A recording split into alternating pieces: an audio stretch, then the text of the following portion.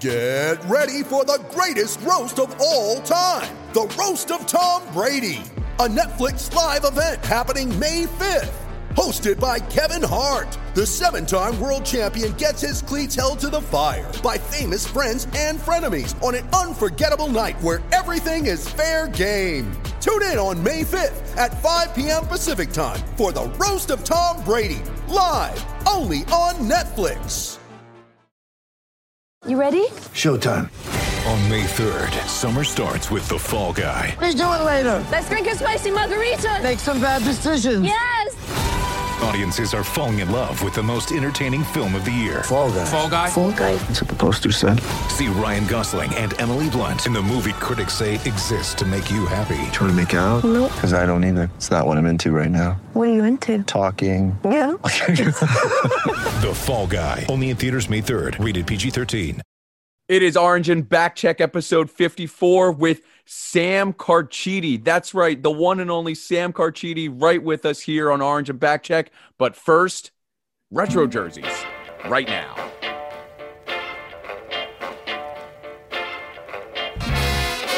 This is the Orange and Backcheck podcast with Bill Kornfeld and Scott Weinhardt. It is episode 54 of Orange and Backcheck, and it is a big one. We have Sam Carchidi of the Philadelphia Inquirer joining us. But first, Scott Weinhardt is in front of me and joining me. Scott, what's going on, brother? Hey, man, look, I'll tell you what, I am so thrilled that these jerseys leaked. I'm not going to lie. The Pittsburgh one looks awesome. The Flyers one looks like something you seen out of Kmart back in the late 90s. Dude, so, it looks like, let's just get into this. It looks like they took the Lehigh Valley Phantoms jerseys, whichever one, I don't even know which one it is, whether it's their primary home or third jersey, and just said, let's combine this with what the Flyers have and make it really crappy. Like, that's really what I thought they went with. I don't think it's crappy. I'm not going to lie. I like the look. I'm not going to, you know why I like the look? Now, I know most people look at this. Because you're a dad and want to be retro. Well, no, even back then, like, I can't stand how people wearing starter stuff again. Like, starter stuff was the worst in the 90s, and it's still the worst 25 years later. So there's no change with that. Not a great brand. I will say this, though. With the retro, it is cool because it looks like a lot like the late 90s jerseys, their away jerseys, when they were orange with the black stripe running across the top and then the white shoulders all the way down the arms and the sleeves near the wrists. That was a really cool jersey back then before they went into the black jerseys, and those just disappeared off the face of the earth. Yep. It is very similar to those, but has black on the shoulders and white near the sleeves. They kind of reversed it. I like how they did that because when you would see the knockoffs back in the day, when you'd go to Kmart, as their people probably remember, it's out of business since then, or when you go to Foreman Mills or wherever, a ton of sponsors right now are getting a ton of, free pub. Orange and Backcheck at gmail.com if you want to join. But I tell you what, it's, what I like about it, it is different. It is different. And the Flyers have taken these retro jerseys they've had the past, past decade since the Winter Classic and really have made them different. I would say what it really was, the first one was the 2010 Winter Classic when they went with the all white with the orange stripes. I love that because that was a throwback to the 70s and matched the other alternate jerseys. And that's what incorporated the nameplate that they still have today. Right. Like it brought that back, which I think is a nice, crisp look for Philadelphia Flyers jerseys in terms of that. I just look at this one and it's not as bad as the what is it? The gold anniversary, the 50-year anniversary for the team. Terrible. But it's up there, man. I don't know what the appeal is to this jersey. And I like that the NHL is doing this because it's not just the Flyers in Pittsburgh. You brought up Pittsburgh's, how they're having the diagonal Pittsburgh style coming in back into the fold, which I think is a nice, crisp look. It's just one, I think, there's something about the Flyers jersey or the Flyers franchise that has stuck around since they came into the league in 67 under Ed Snyder. They haven't done much in terms of their jersey, like because the Flyers logo is such a classic logo in my eyes. It's a little homerism, but it's a classic logo, and they never really want to do too much to it. You get the 50-year thing with the gold and that ugliness, but you also get some hits where I think the stadium jerseys from 2018 when it was in Pittsburgh and they went all black and that trim of orange, I think that's hot take here. I think that black jersey is better than the 90s one and the 2000s one. You know what? I won't lie to you. I was never really a huge fan of the black jerseys when they became full time. I thought they're very good as an alternate, but I didn't like how the Flyers colors were religious black and white because they only had orange stripes on them. It was a cool look, but the Stadium Series jerseys, they're really just they're very similar to the third jerseys right now, which I love. I think the third jersey right now are awesome because they're pure black with just white outlining and orange trim. And it matches the other two jerseys because really the home jersey is just orange with white on it. You really don't see any black down near unless it's near the wrist. And same with the other one. It's white with orange. I think it's cool. The worst jersey I'll say was the Stadium Series when they played here in Philadelphia, the pure orange one. That was the worst jersey that I've ever seen in my entire life. Yeah, it was just pure orange. No, because again, I go back to the 50-year one. I think that one was far worse. I'll allow it because like the orange one, I think there's something to, and I can't believe we're getting into this depth of a conversation about jerseys color and everything. But like we're that podcast now. I think there's something to the Christmas of the 2010 white jersey that like just brought it together. It's clean and it looked clean. The nameplate was nice and crisp. That's why they kept incorporating that. The orange one, they did the similar thing, if I recall. Like it was a black nameplate instead of a white in their normal one. I thought it worked well. I didn't think it was the worst. I didn't think it was the best for sure, but I liked it a lot. I mean, I liked it. I don't think it was the worst thing. The Rangers one was better. The Rangers, Chris, the Winter Classic one. Yeah, right. Alternate after that, absolutely, that was the best iteration they have of the third jersey. I'm not gonna lie, I was always impartial to the one they launched in the early 2000s, the one with the silver outlining. The people didn't like that with the changed logo. I liked that it was different at the time. It matched what a lot of teams were doing with different third logos. It was just a cool, edgy thing at the beginning of 2000s. Look, we've talked about this time and time again, and this is why it's a good thing that the NHL is doing this because it's not just the Pittsburgh, it's not just the Flyers. They're doing it for Vancouver, and thank God for Vancouver in specifics. They did not go back to the brown and yellow, and I think even a little bit of red in there. Yeah, it was black, red, and yellow. Yeah, the old Canuck jerseys from the mid-90s. And it had the V shape. It just looked like that was early like a giant turd. It honestly looked like a giant turd on the ice. It looked like their early 80s jerseys were like yellow, mainly yellow with a black and red stripe on it. And it was an awful look, but that's what it was in the 70s and 80s. But thankfully, this is like I forget what the exact title, reformed, retro, something like that the NHL is doing. So it's that V shape that they had in the 80s. But thankfully, it's the blue, it's the turquoise, it's the white that they have today for the Vancouver Canucks, which I think works a little bit better and actually a lot better than the turd sandwich that was flying around the ice in the 80s. I'll tell you, the worst looking jersey out there right now is the Vegas Golden Knights gold jersey they just released. Oh, God, that jersey is just disgusting, ugly, looks like terrible. It looks like a puddle of pee. That's what it looks like. It's a pee? It's pee. Let's just stay on this. Let's just stay on bathroom humor. We already labeled the old Canucks jerseys turds. Let's just go full with it. That's a great thing. They leaked. It looks like they leaked their fourth jersey as well. That's mainly red with outlines of gray, gold, and black, and that one looks sharp. So that one I'd like to see come around full time more for them. But sometimes every once in a while, the fan concept jersey that leaks out, you see it on Facebook nowadays. You saw it on like the message boards back in the early 2000s, mid 2000s. Sometimes those were crisper than like it was almost when you remember when the NFL partnered with Nike a couple years back, and everyone did this crazy concept for what the Eagles were going to look like, what the Panthers were going to look like, and it looked really nice. But obviously, what the Nike just did is just they changed the paint, and that was a little and that was it. The logo went from a Reebok to a Nike, and that was it. Yeah. But compared to this, I think this is a good move by the NHL's marketing department because one, you need to create revenue somehow. Like this, you got to create revenue somehow in a pandemic era. While that's still going on, you still don't know what's going on with the NHL in terms of when the season starts, and we're going to get in that with Sam momentarily. And it's just, I think that appeals to a bigger fan base. I think this concept of retro is a good one because people are fans of retro. You saw it with the Kings jersey with the pink, or excuse me, the purple and yellow back a couple years ago that the people started to fall back in love with. So I think they lean into this to get a bigger fan base. I don't know how you think. No, I agree. I think it's a great way to get other people different looks, different, it's a way to kind of take what can get kind of mundane with the jerseys. Again, my biggest complaint about the jerseys is the fact that the home team wears the colors all the time. I think that is the most mundane thing in the entire world. Well, why don't they? I think they should just do what the NFL does and just say, "Hey, what do you guys want to wear?" Because that's why Dallas Cowboys always wear white at home. Yeah, let them choose. I think it's silly because before the 2000s, well before the lockout, they started this. I want to say about 2001, 2002. That the home team started wearing the dark jerseys. It was cool at the time.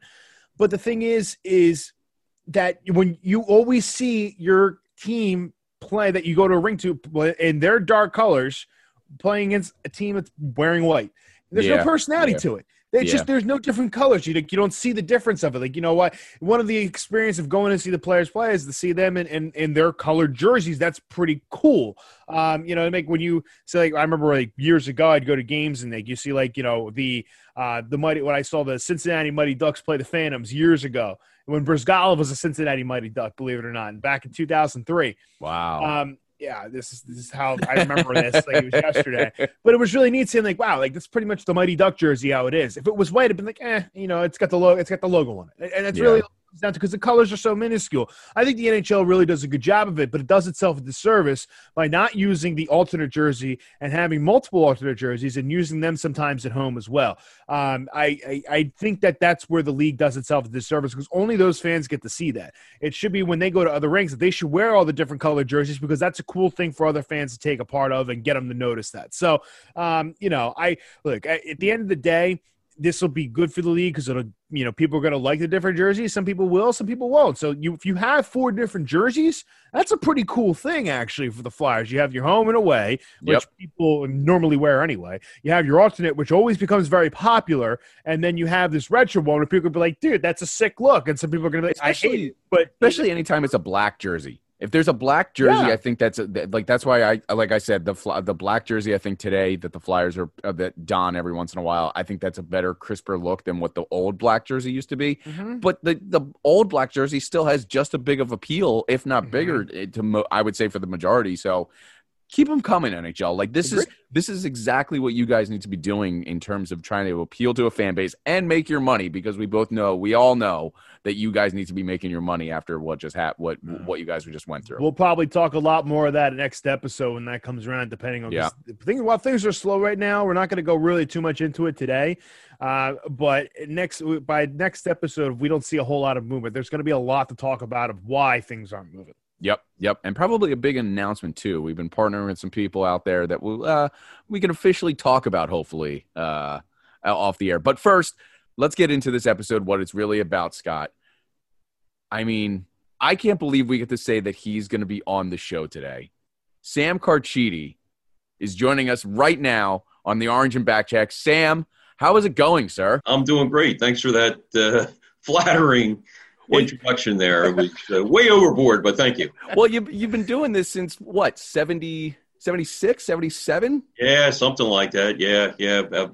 I was actually in college when I started freelancing for the Inquirer, doing high school sports, and it's been an enjoyable run. Yeah, let's talk about when you say enjoyable run. Let's get right into this about what you just experienced for the NHL and really sports altogether. As viewers, we had a different experience compared to you, who really got to obviously cover the team during this quarantine bubble that they just did. What was that like? Obviously, we're doing this right now virtually, digitally. It could not have been easy for just to get the experience of what was really happening within the team, right? Yeah, it was strange, Bill. It really was. You missed the atmosphere of being in the arena. You missed the fans, I think, more than anything else. And the canned applause and the canned reaction of the fans, to me, it just got old. It just, if you're watching it and you're not really paying attention to it, it's okay. But then when you stop and think about it, it's like canned laughter when you're watching a TV show. It just grated on me a little bit. And, this isn't how hockey's supposed to be. Thankfully they at least got the games in. But, I think the NHL agrees with that. And obviously money plays a big part. And I think that's why you're going to see the 2020-2021 season start later rather than sooner, because they want fans in the seats for financial is number one, but number two, the atmosphere just was not there. And the interviews, I mean, we were kind of limited because we could only get 4 or 5 people, and the Flyers PR staff did a great job of getting them to us. But, we did Zoom calls, as you know, after the games. But sometimes, somebody would bring up a point and talk about a different player, and you wanted to get that player to get their reaction, and you couldn't do it. But, we all did the best we could. But it was strange. Yeah. Was it like, it seemed almost, because you really only could get 1 or 2 questions in. I feel like there was kind of like this silent agreement between you and all the reporters and beat writers. Like, if there was something, it didn't happen often, but when it did, the next reporter kind of felt obliged to follow up on the point that was just addressed, because there was no real opportunity for you yourself when you were trying to get Chuck Fletcher or Claude Giroux, anybody that was available to you, to really follow up on what ultimately happened, an ultimate failure in the playoffs, to try and get that point. And obviously it's more difficult when you're not in person to not hammer them, but to get their point across on what they're trying to make. Yeah, that's a great point. On off days when we got Chuck Fletcher, say, or Claude Giroux or whomever, it was a lot easier to get in, follow-up questions, or maybe get 3 or 4 questions. But you're right, after a game, you had basically one question, and then it would go to somebody else, and maybe 6, 7, 8, 9 people would ask, and then it was done. And and there were numerous times where I had my hand raised in the Zoom call, and you just don't get called on for a second question. And it's understandable because, you had people from NHL.com, you had people from all over asking questions, and it's only fair that everybody gets one.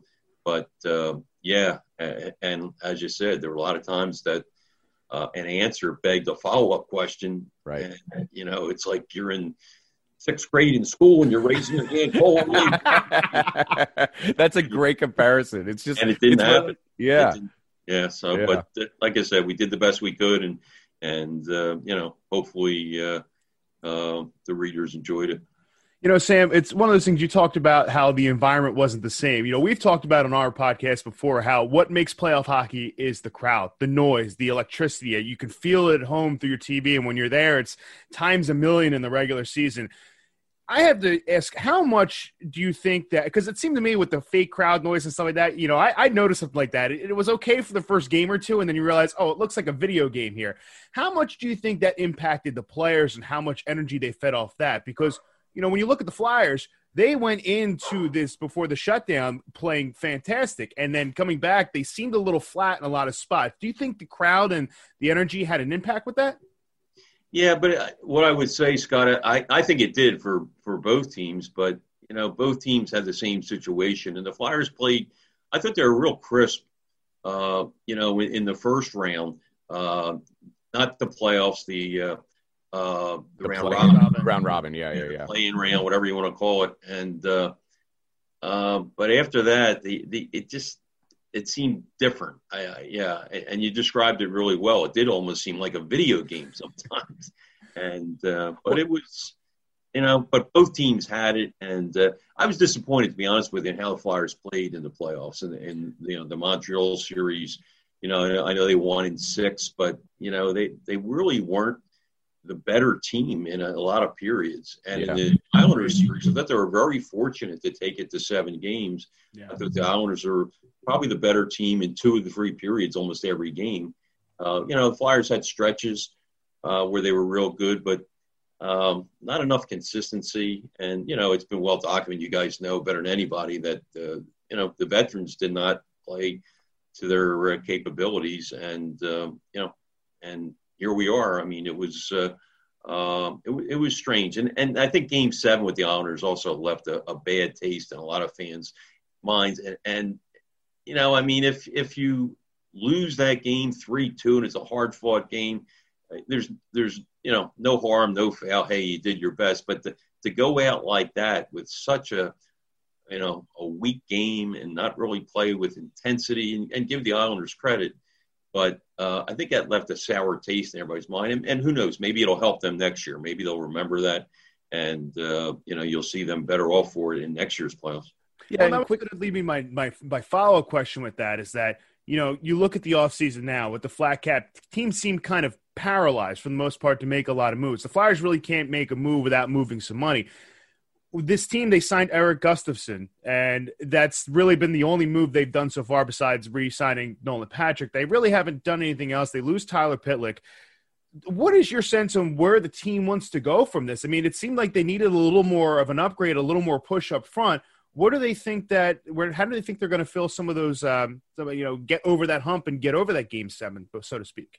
Yeah, I think Chuck Fletcher's really rolling the dice here with comebacks from Oscar Lindblom and Nolan Patrick, and hopefully it happens. But if it doesn't, this team's not in great shape offensively. I mean, they played great offensively during the regular season, but we saw all their flaws in the postseason, and especially the power play. Power play did not score in the two playoff rounds, and that can't happen. That you look at that. I mean.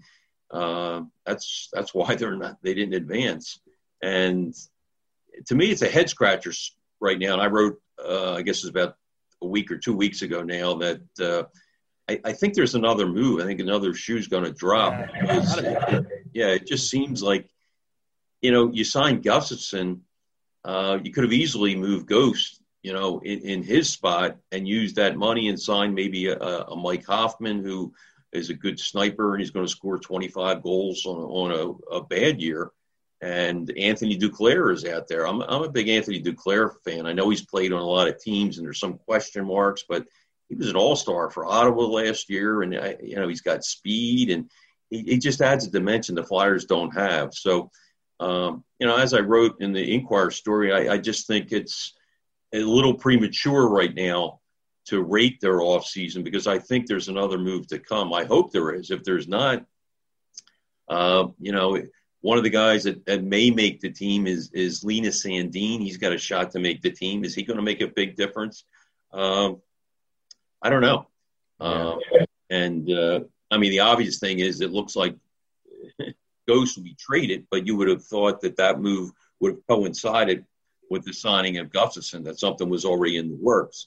Yeah, you just wonder. I mean, and maybe he's going to have Ghost in the lineup with Gustafsson and go with an offensive defensive core, if you will. But to me, defense wins championships. That's where I want to be solid. Yeah. I mean, Niskanen, it's going to be really tough to replace him. We saw that they improved by almost 3/4 of a goal. They went from 3.4 goals allowed last year to 7, and that was remarkable. That transformation. Now, some of it is because Carter Hart was steady and really good, and he looks like he's going to be a star. But a lot of it was because of the defense, too, and Niskanen was a big part of that. And they really didn't get somebody to replace him, and maybe they still will. But if they don't, it's a big question going into next year. Was that the biggest shock, you think, to Chuck Fletcher and going into this offseason, just to follow up on the defense? Like, Matt Niskanen was supposed to be here till at least next season when he signed. I mean, when he suddenly drops the hammer and says, hey, I'm going to call it quits, whatever reasons they were, whether that he just got tired of it or obviously everyone's questioning what's going to happen with coronavirus. But when he comes up to Chuck Fletcher and says, I'm going to retire after this season, or I'm done, I'm not coming back, does that shock Chuck Fletcher to such a point where he has to almost make an overcorrection, and now it kind of messes up his entire offseason plans? Yeah, it really did shock him, Bill. I mean, it was he told that to us in a conference call that he was floored by it, and in fact, he's known about it. He knew about it for quite some time before he made it public, and he told Niski to, just sit on it for a while, go back with your family and think about it. And he missed his family. He's made tons of money, doesn't need money. You mentioned with the coronavirus and the uncertainty of next year, and are you going to play in a bubble? Are you going to play before fans? Are you going to play games in Philly?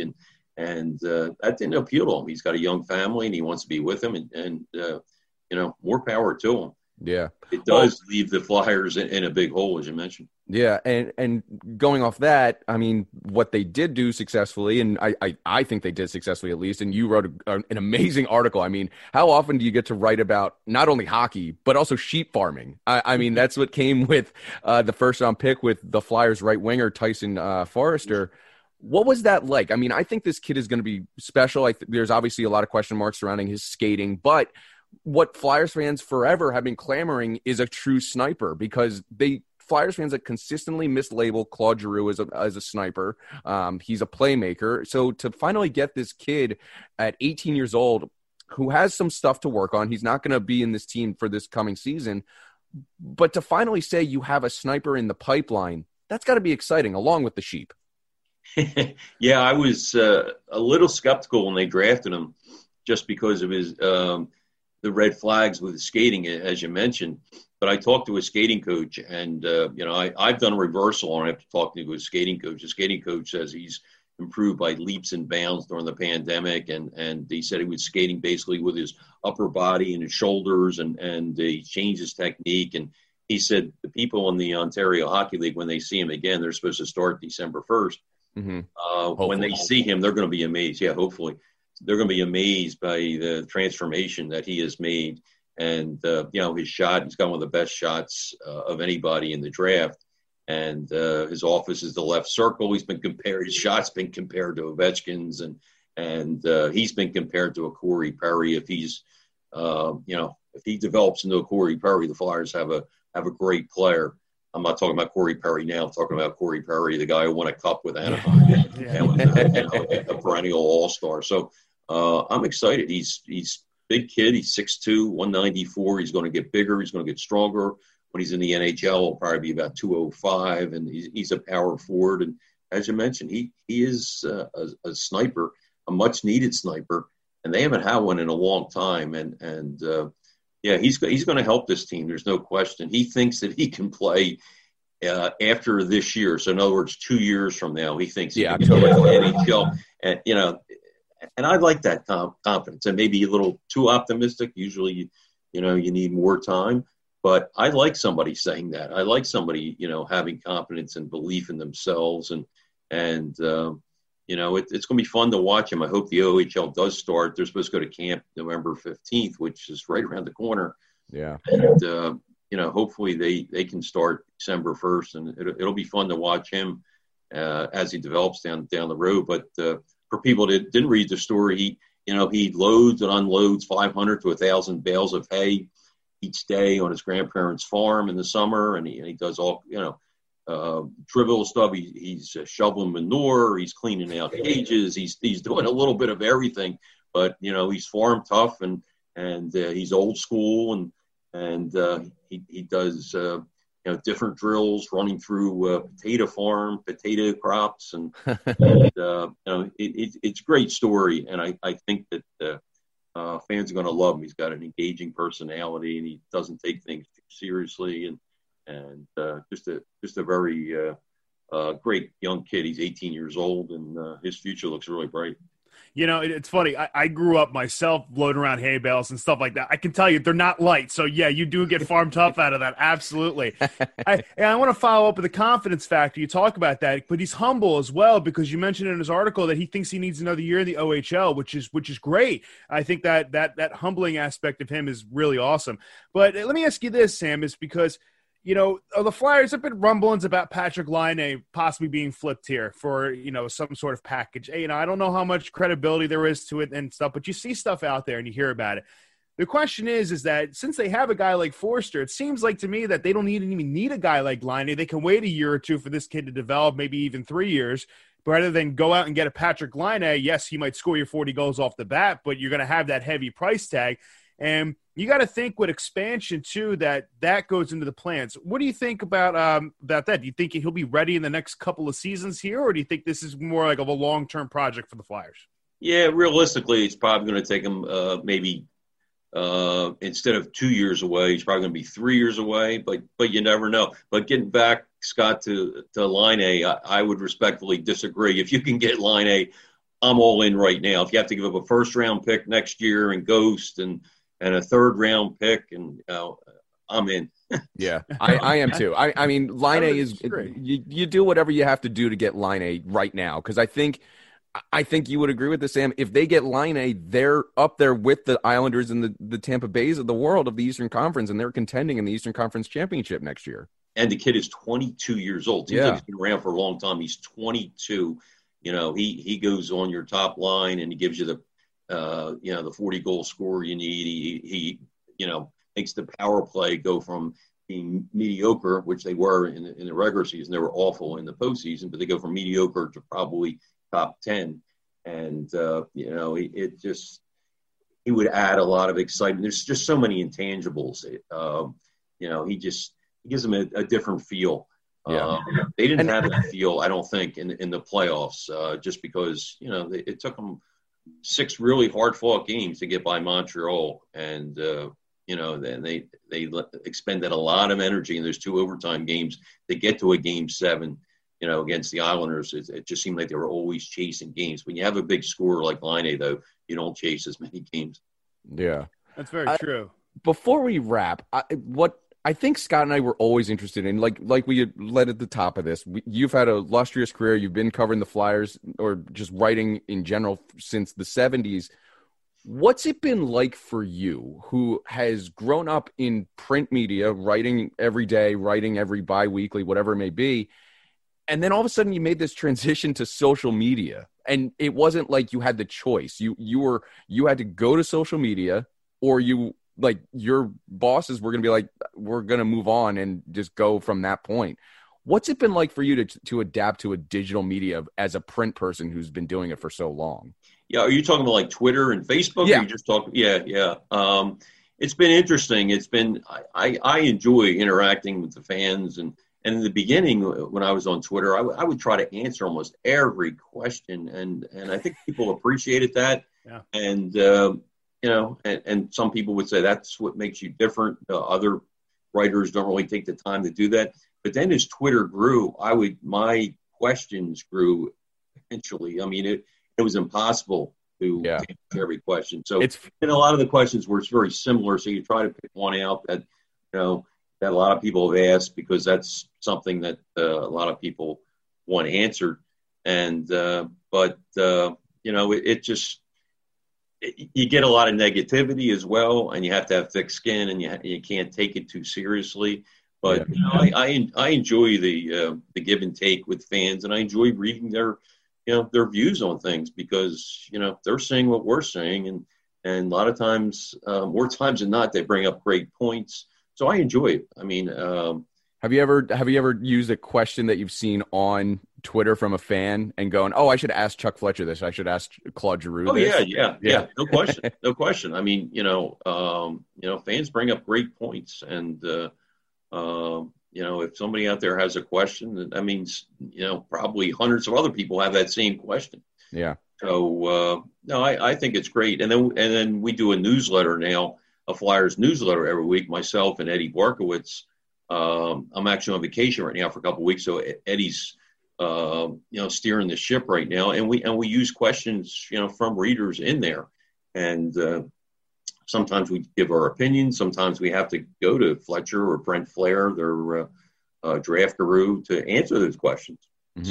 So I think it just supplements our coverage and helps. So, but I enjoy social media. I do not enjoy some of the negativity, but I just like people say, how can you read these comments, when somebody gets real negative or whatever? And I said, you just move on. You can't take it too seriously. So, but for the most part, I think social media is great. Yeah, I got a couple, you talk about, I remember as a kid, learning a lot about hockey just by reading some of your articles as a kid. I mean, that maybe show my age. You're making me feel old, Scott. I just say I'm showing my age there a little bit too, but, honestly, like back in the day, I grew up, my growing up and watching hockey was in the late 90s, and reading those articles, I learned a lot about the game and stuff. Talk to me, what was your favorite era of the Flyers and what you had to cover? And you go back, you said you started in college. How did you get on the beat, and how did you what would you come to enjoy most about your career so far? Yeah, when I started, I did high schools for 20 some years, and I loved the high school beat. And my kids were young at the time. I actually was offered the 76ers beat at one time, and I didn't want to travel because my kids were young. I coached them in all their sports, whether it's basketball, soccer, baseball, whatever. I coached every sport. I saw them in all their recitals and plays and all that. And you can't do that when you cover a pro beat. I did cover the Phillies for probably 20 some years as a backup writer. But I did make a decent amount of road trips with the Phillies. For instance, I covered the 93 World Series in Toronto and I covered a lot of memorable games with the Phillies, covered Tommy Green no-hitter in Montreal. But I really didn't want to travel full time. I wanted to be home with my kids when they were growing up. And then when they got older and got in college and all, and an opportunity arose to do the Flyers, I said, I think it's, time. It'll be a good challenge. And I replaced Tim Panaccio, who had gone on to the Eagles at that time and had done a great job with the Flyers. So that was about 13, 14 years ago now. So I've been doing the Flyers that long. And probably the biggest challenge, one of the biggest challenges, believe it or not, is the travel, because, by the end of the year, you do a lot of waiting in airports because, we play obviously in the winter in a normal season. Yeah. And, there's a lot of delays at the airport, snow delays, especially in Canada. You're in Edmonton when it's 20 below zero. Yeah, that cannot be fun. Winnipeg, which by the way is a great city. I love the people in Winnipeg. But it's great because you get to find out, you get to travel to places I never would have been to without being on the beat. But the travel is one of the obstacles, and in the beginning, getting Wi-Fi hookup, especially in Canada, it was real spotty. It was in and out. So it's not the writing part of it that is the most difficult because you kind of get used to that. But it's the auxiliary stuff, making sure you can file a story, making sure the Wi-Fi is working, it's not going to go down, and sometimes crowd noise affects your cell phone and you can't get reception and little things like that you wouldn't even think of. Wow. But there are things that are hurdles more so than writing or covering things. And, the deadlines are what they are. But, you hate to have, if you're a hockey writer, you just do not like overtime games or especially shootouts because, you're on a deadline. And it's another reason to get rid of the shootout. Yeah. Yeah. Well, I'm not a fan. I know the fans love the shootout and they are exciting, but, I'm old school. I like, if it ends in a tie, I think both teams deserve a hard fought tie. I mean, there's nothing wrong with that, but, they're just some of the obstacles, but 95% of it is a lot of fun. I really enjoy the beat. It's going to be interesting to see what happens. The next season, I know the Eagles and Phillies reporters are loud in the stadiums. Of course, we were not.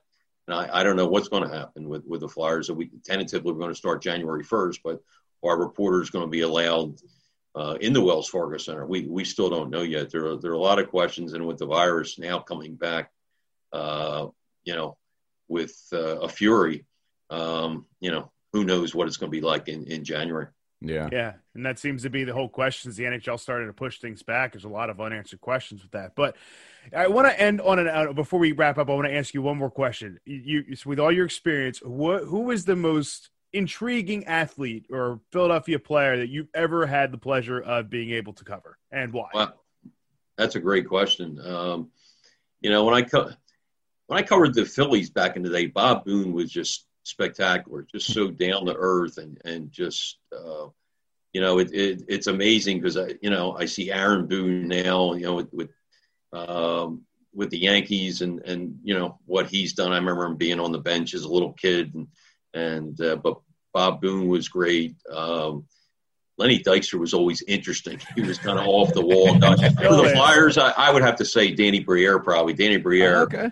And Danny Briere, to me, I'm surprised he's not into coaching right now. And he may be. He looks like he's going to have a career in the front office. He'll probably be a general manager someday. But Danny Briere could analyze a game. Like 5 minutes after a game ended, he would cut right to the heart of what play was the key play and analyze it and what turned the game around. And he would go on and on for 5 minutes about, the strategy behind it and what happened and what didn't happen, what was supposed to happen. And he just had such an analytical mind. And he's such a gregarious, warm person, too. Danny's one of my favorite people. And, we still talk. I still see him at the Wells Fargo Center a lot. And he's involved with Maine, which Comcast owns, the Maine franchise. But there have been, hundreds of guys that have been great to work with. Chris Pronger was always a great one for me, too. He was a character. And I love dealing with guys that aren't politically correct. And I think the veterans, they have a little more leeway and they're not as cautious. The young guys, they get cautious, and then all of a sudden, about the 4th or 5th year, they start getting away from being politically correct. They feel comfortable in their own skin. Like Sean Couturier is a good example. Yeah. Couturier was very quiet in his first 4 or 5 years with this team. And then he got more analytical, and then he would criticize something that happened, which he didn't feel comfortable doing, and in his early years. And Sean is great. Claude Giroux is a guy who still, to this day, is just very I wouldn't say defensive, but he's not analytical, and he almost is afraid of stepping on someone's toes, and respect him for that. Do you think that's because he's the captain? Like he feels an obligation not to really? Yeah. I think so, and I think he likes to do it. He's just a different style. He likes to do it behind closed doors. If he has something to say, people have questioned his leadership ability. I think that's overrated. The captain. Myself. We definitely agree with that. Yeah, we do. We talked You're about in friendly that. territory on that. Yeah. You see Claude Giroux, he leads on the ice. I mean, he leaves it all out there. But he just has a different personality. He's not, like a Sean Couturier or a Chris Pronger, and there's nothing wrong with that. I mean, people in the media have different personalities. But, it's just very interesting to deal with the different people. And like I mentioned, Tyson Forster, I think he's going to be a leader type down the road just because of his personality. And, it's what makes our job so interesting, I think. That'll probably be a fun bonding experience down the line for whenever Tyson gets up to the big leagues. He'll be like, guys, come on down to my sheep farm. We'll lug some hay, and that'll be a bonding experience. I can see that, right? Like, come on. That's a good bonding experience, I feel. I agree. Well, Sam, this has been a lot of fun. We appreciate you taking time out of your day. I know it's obviously a little weird dealing with coronavirus and no idea what the time of day it is anymore, but we truly appreciate it, and we'd love to have you back on again sometime. Oh, anytime. I really enjoyed it. Thanks, Bill. Thanks, Scott. Thank you, Sam. Take care. Anytime. Take care. All right, Sam Carchidi, everyone. We'd love to have him back. Hopefully he makes time out in his busy schedule. He's actually on vacation. I believe he said that during the interview. He did. He's on vacation and took time out of his vacation to talk to us. Took a half hour out of his day to join us. What a good guy, man. That was actually so great to talk to him, get some of that insight. I never knew that, about Bob Boone, and I didn't even think of Aaron Boone running around the dugout there and him seeing that. I recollect back, and I remember reading a lot of his articles when I was a kid and learning a lot about different sports and stuff, like having your kid and having the paper in your hand, and you read that on Saturday and Sunday, you catch up a lot on that thing. You learn a lot. And I think it's really good to, look back and say, wow, regardless if you're a big reader or not of the paper, if you read a lot of Flyers articles, and you read a lot of sports articles, this is a man who had a lot of impact on how you perceived a lot of things, and I think that's a really cool chance. You got to talk to him about it. So thank you. And he put you in your place about Patrick Laine. Well, I mean, look, I didn't. Come on, I asked him if the Flyers were thinking that. I didn't say I didn't think that, but I mean, at the same time, he's right. If they have an opportunity to get him, go get him. But if you got to give up a lot, it's just there's a lot of working parts there. There's a lot of money you got to move around.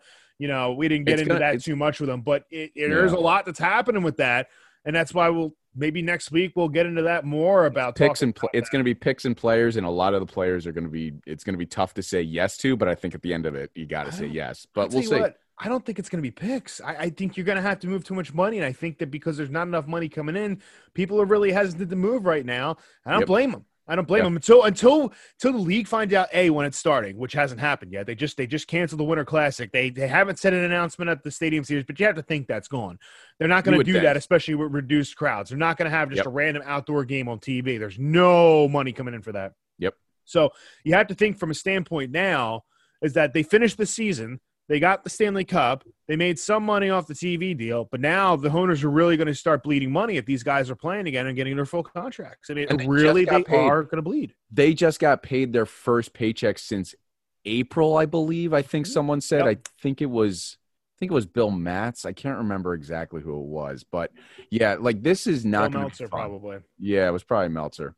Okay, well, we go from one legend in Sam Carchidi. And before we close out today's show, the big announcement was Doc Emrick is retiring. The guy's 74 years old, been the voice of hockey, literally the voice of hockey for the last 10, 15, 20 years. I mean, people, but for NBC, I'm talking, but people also forget he was in and out when Gene Hart was the Flyers play-by-play. He was here in Philadelphia for a time before moving on to go bigger and better things and being the national voice of hockey. I mean, it's odd. Like, it's so weird when you and I think, are on the same page when play-by-play announcers get kind of a bad rap in general by the fan bases.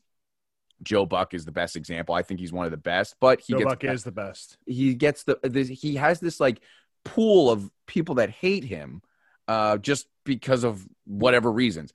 I cannot think of a single person that hates or just did not like the play-by-play work that Doc Emrick did. It's truly something that is going to be missed. And if we just talked about the retro jerseys bringing in fans, I think if they got this wrong on who the next voice is, it might kick people away. It cannot be Kenny Albert. Just please, God, Kenny Albert. Can't be Kenny Albert. He'll be talking like this the whole time. Oh, Kenny Albert, there he is. Oh, shot, score. Oh, boy, what a play.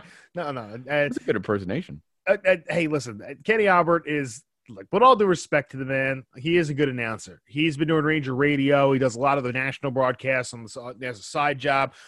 Going back to your thing about Joe Buck, the best thing is his Twitter. He says, "I hate if you're reading this. I hate your team." That is he leans into it. That's when you know. I love it. Yep, that's when you know you got a good guy with a good sense of humor. Joe Buck leans into that moniker about him. That myth. And with Doc, though, it's interesting. Doc's been around a long time. Doc did a lot of broadcasts. He did with the Flyers, and then he did also with when Fox was national. He did a lot of games on Fox when Fox had the NHL. He called the Hextall goal.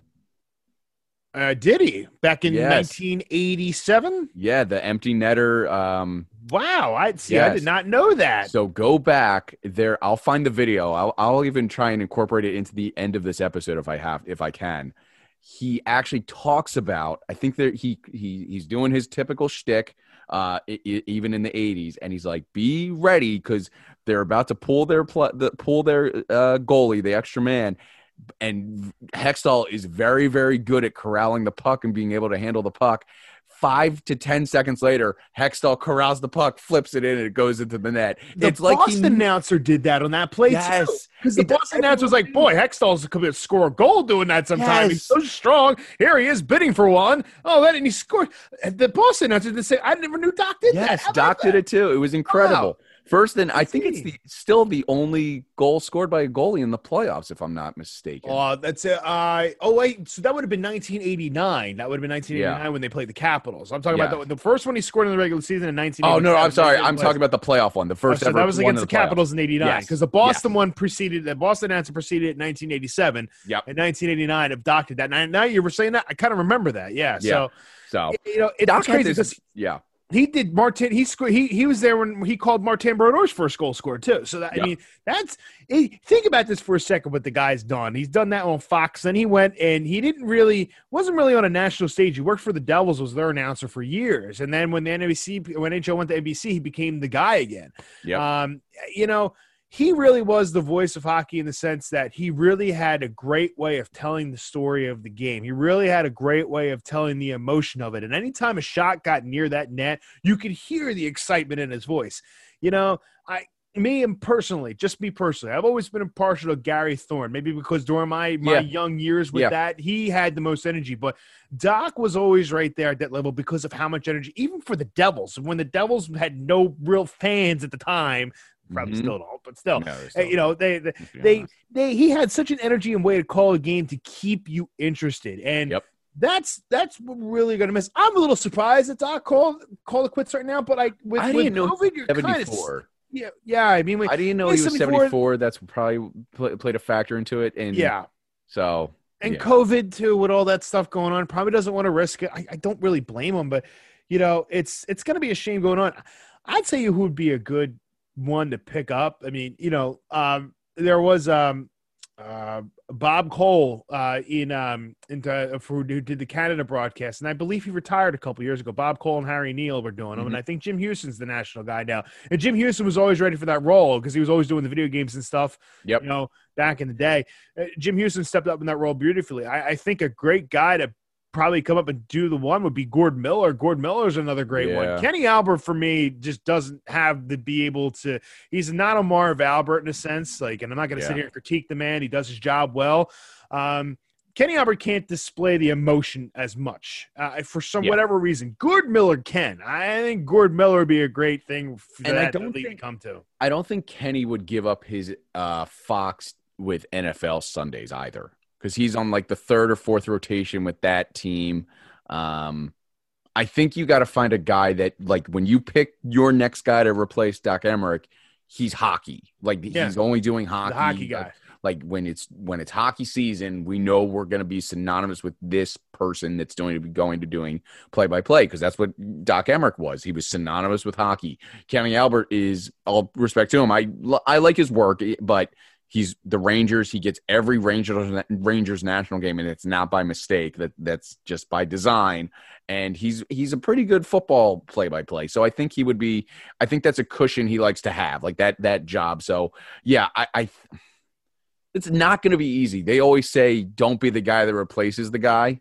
Like So this is not going to be an easy decision for NBC or whoever decides to say yes to the job. And I agree. And here's the thing with Kenny Albert, he does the Rangers full time. Like, I don't know, I don't have an issue, but like right now, like, you know, Sam Rosen does that, going back and forth and doing the Rangers games to doing the NFL Fox thing too. And he has the national role with that.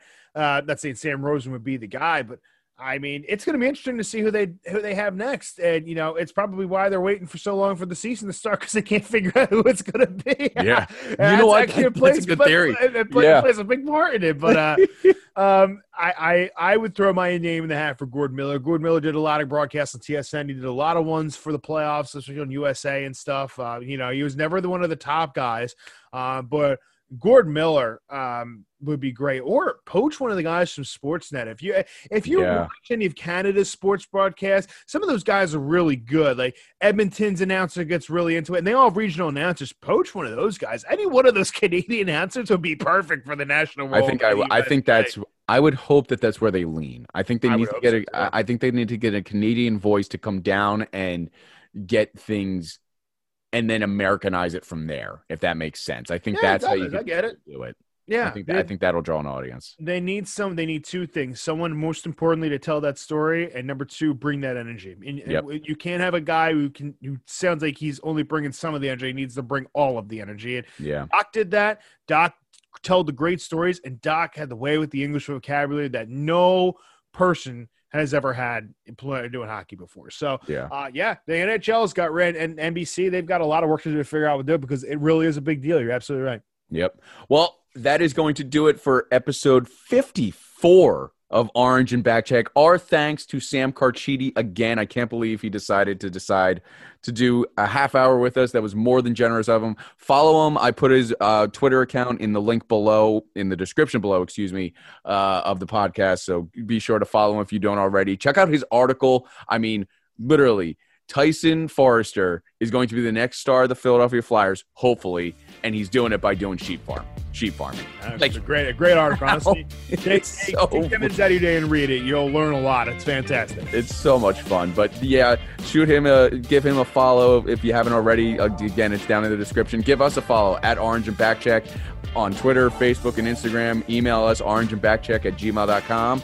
Until next time, we'll talk to you again. See ya. Thank you, God.